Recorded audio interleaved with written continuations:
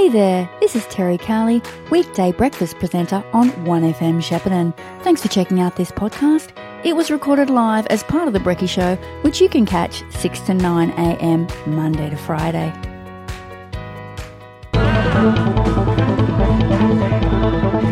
It's the week that was, with Max Stankamp of the Shepparton News. Good morning, Max. I had a message just before saying, congratulating me on my song choices this morning. Oh, good morning, Terry. They've been very, very good. The 70s, you know, it has some good stuff. I know it was like before your time, but almost before my time, but yeah, it has some damn good stuff. Yeah, when you ignore all, you know, you can say that about any decade. You'll go back and pick out all the good stuff and say, damn, there was some good stuff I suppose, in there. But if you listen to the 60s, there's something, apart from kind of the soul stuff, that kind of rock and roll stuff does sound dated to me.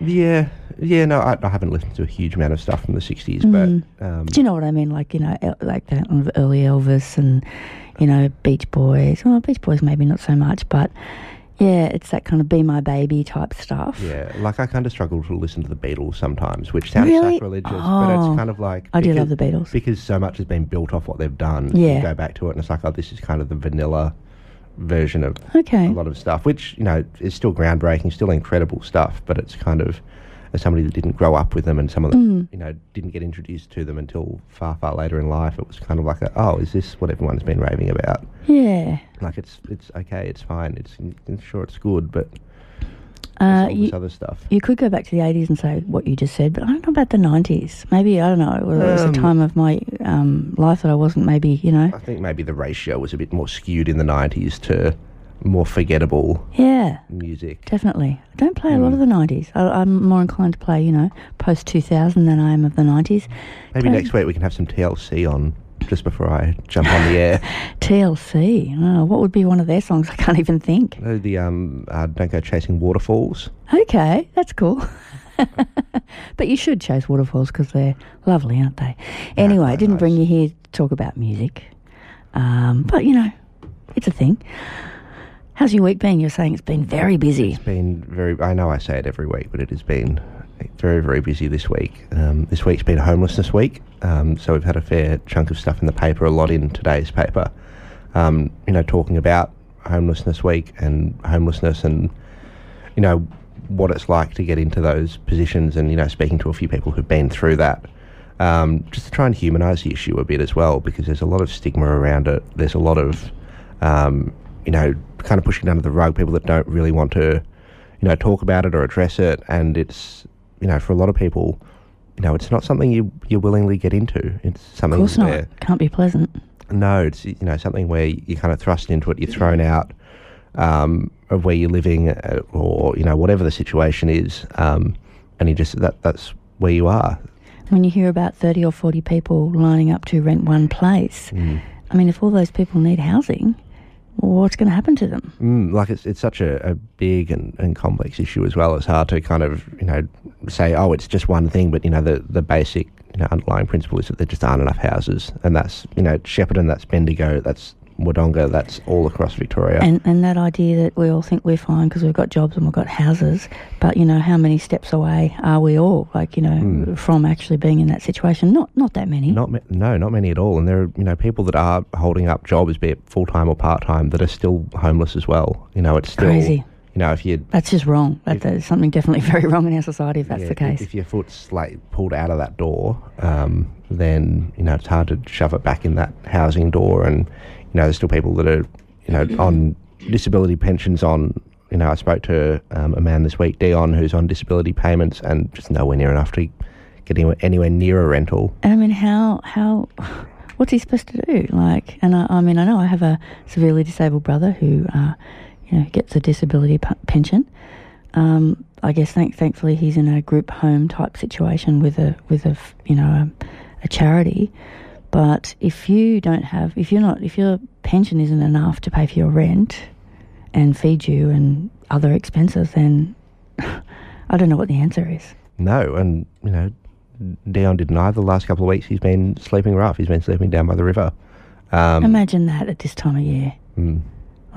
And then, of course, that would lead to health problems.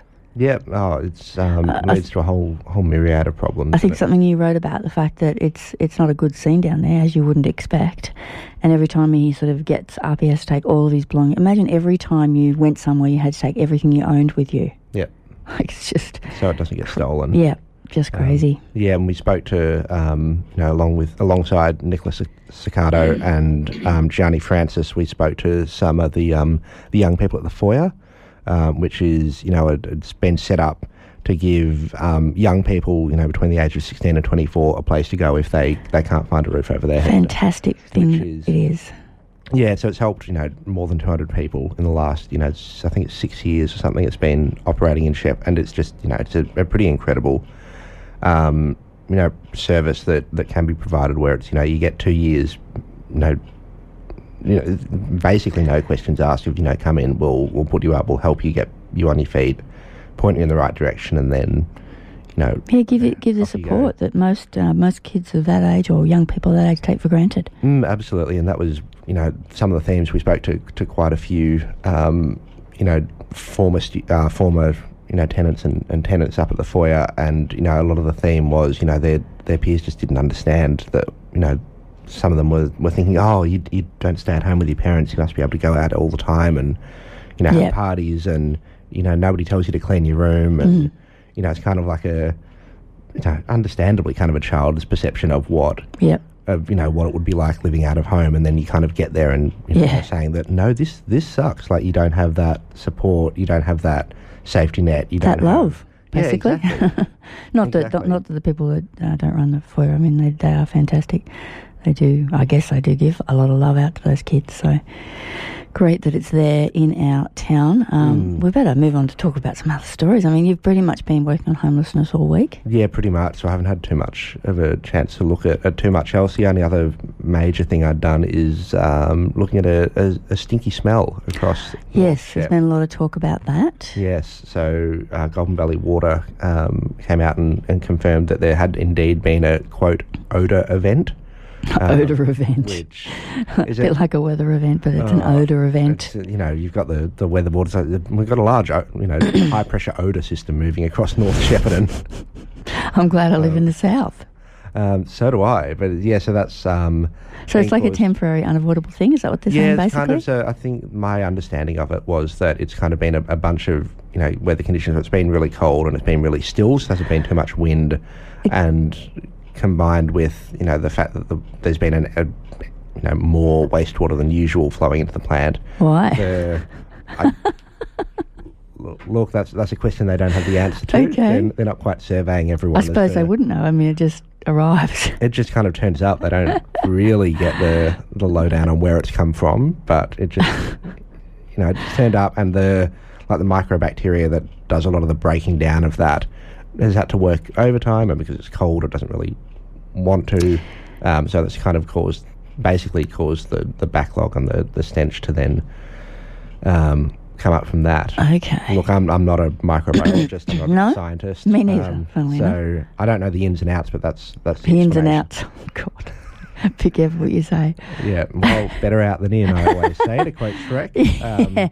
We always want to quote Shrek. Can't go wrong quoting Shrek. Not at all. So, that's expected to linger for a few more days. I apologised and said, there's not too much we can do at short notice. Just put a peg on your nose.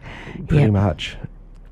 Okay, now one thing we were talking about off air was GVL data. For people who don't know what that is, maybe let them know. Yeah, so GVL data, we've had that for a little while, and it's basically all of the GVL football games. They're hoping to add netball next year, depending on how it goes, but they've basically just been keeping stats for every football game for the year. So you've got how many kicks and marks and handballs each player has, and then you've also got team-wise, you've got how many tackles, how many inside 50s, how many rebound 50s, all of the big stats that a lot of AFL clubs use to determine what's going on, and the AFL media use and talk about. So it's been really exciting to kind of look at it and go, right, which team gets the most tackles, which team has the most intensity inside 50. How do you win? Yeah, exactly. Basically. It's kind of looking at how different teams are winning, and you can kind of pair up different clubs to different play styles that way, and it's really interesting considering that they're all on at the same time. There's no way you can watch every game all at once on the weekend. So Rowan Aldous out at Kyabram did an interesting story looking at who had the best first name in the competition in terms of did Josh's have the most average possessions, or because that's directly connected with their performance, of course. Of course, but it was just kind of an interesting way to look at it. And he's also done a story looking at how Kyabram play really similarly to Essendon in the AFL. So hang on, come on. What's the name of the best players? It was a few weeks ago, and come on, probably is Josh. I'm pretty sure Josh was up there, but it might have been. I think it was Christian. Okay. Based on the fact that there were fewer of them, and there are three of them that were doing really, really well. Okay. I think somebody is going to maybe can I set you some homework? I'd like to know exactly. And then you'll see. Look at the put this out there, and then we can look at the birth notices over the next little few months, and we'll see lots of Christians or Joshes or whatever. Yeah, you never know. We can indeed, and it's also been exciting that we've also been able to get ranking points. So for a lot of people that play like your super coaches or your ultimate footies or your dream teams, where basically you pick a team and every player will get a kick, and that kick is 3 points, for example, and then you add all of their kicks and handballs and marks up, and then you add them to all the other players you picked, and you get a score at the end, and you can say, oh, I'm the best because I know the most about which players are the best. So how do people access? So it's being a lot of it's being published in your paper at the moment, but is it then going to a subscription type? Yeah, so it's now all behind the paywall. But you can see it in the paper. Yes, but of course you have to buy the paper, which is still very cheap though, isn't it? How much is a copy of Shep News? Do you know? That's as someone who doesn't have to buy it, I'm not entirely sure. Yeah, I know what you mean. The magazine I work for, I always have to think, how much is it? Yes. With those ranking points, we had the biggest score of the year for the weekend. Chris Jansen out at Rochester had a 48 disposal game with 5 goals to go along with it. So I don't know if that's good, but it sounds good. It's nonsense good. So just one point on that before I let you go, Max. We're running out of time as usual because you're just such an interesting person to talk to. Now, there was some discussion in this office actually about the possible mental health impacts on players having this really drilled down data on every single performance they do, and maybe they've had something going on in their personal life, so they haven't played as well or something, and then they come out looking like not a good player. Is that an issue, do you think? Potentially. I mean, we haven't been focusing on any of the poor performances or going, this player hasn't. No, I'm sure you don't, but the data is there, is the point. But yeah, so it's that data is in the paper each week. But I think a lot of footballers and a lot of people that follow football, know that somebody might not touch the ball all game and still have a really good game. So if they're playing at fullback, really? Okay. Well, if they're playing at fullback, defensively, a good game. Yeah, if you're playing defensively, I get it. You stop your opponent from getting the ball. You play on. So is those figures there? Well, you can't really measure it. Suppose it is hard. Yeah, it's hard to measure a negative in terms of the impact you have on someone else. So I feel like a lot of footballers will say, no, I did my role. My job was to only get a couple of possessions this game. Some players might feel bad about themselves for having a down game, but they'll know they had a down game without needing to have numbers in front of them. Oh, yeah. I think you do know. Yeah. But I guess that, seeing it in black and white might be a bit more off-putting. Yeah, look, putting it publicly does kind of, maybe there is a bit of a bit more pressure there. Yeah, so I did ask you because I didn't know if these guys got paid, and you're saying some of them do, some of them don't? I believe so, yeah. Okay. So it'd be, the best players in the competition would all be getting paid. But they can't. It's not like a living wage. No. I don't know what exactly the figures are. It's kept under wraps. Okay. Pretty closely, but it's it's still a very handy little tip in the kitty. Yeah, of course, and that would vary depending on their perceived value to the club. Yeah. Okay. So then, just finally, before I'll get something else in before you cut me off, Com Games. I would never cut you off, Max. Com Games, Cole Pearce from Vermorne won a gold medal in the S10 during the week. Can you tell me, for a start, where is this place? How do you say this place again? So Bemorm. It's up Bemorm. Bemorm. I Up have near, never heard of that place until I heard about this guy. near Rochester, out that way. Okay. So he's won the 100-metre butterfly, which is his his main Specialty. Specialty. So won that on Wednesday morning, which is fantastic. And The categorisation? S10. What does that mean? So he's a para swimmer, so it's kind of the disability class, if you will. I don't know the ins and outs, but basically you pair people with similar disabilities. Yeah, but to compete I think with each he's other. got lost part of his leg. I believe so. Yeah. Yes. So he'd been training. He was in Tokyo as well and was training in his dam, or in his grandparents' dam. Unreal. During lockdown, because the pools were shut and he couldn't. Gosh, do that would have anything, been so pleasant. That is dedication for you, isn't it? It is. And also, we've had a push in the paper today to give Shepparton some more events in the Yes, 2026 a big Games.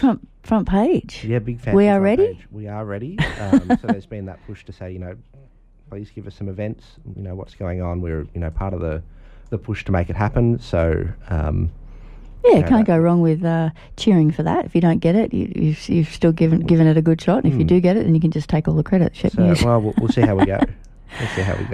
One other thing, just quickly, I noticed there's a big ad in the paper today asking for new contributors. So if you think you know a lot about something, fishing, basketball, motherhood, fatherhood, something, or you're just a funny person, there's a get the paper and have a look. And I was actually surprised to see, I shouldn't say that, but they're actually going to pay you as well to do that. Yeah, exactly. I'm not sure how much. No, but that's something you can that ask, might be something for some people out there listening who, if you've got a passion and you want to write about it every week or every second week, the more voices. Get in touch. You have to go to the paper to get the email address. It's actually Christine Anderson, I think. But there will be a Facebook post going up at some stage as well. All those would-be writers. You can sit alongside Max. You'd move pretty quickly. Rubbish. Thanks very much for your time today, Max. No It's been a worries, little Terry. while. We've been away or ill or something like that, so good to see you back in the studio. And likewise. Have a fantastic weekend. You too.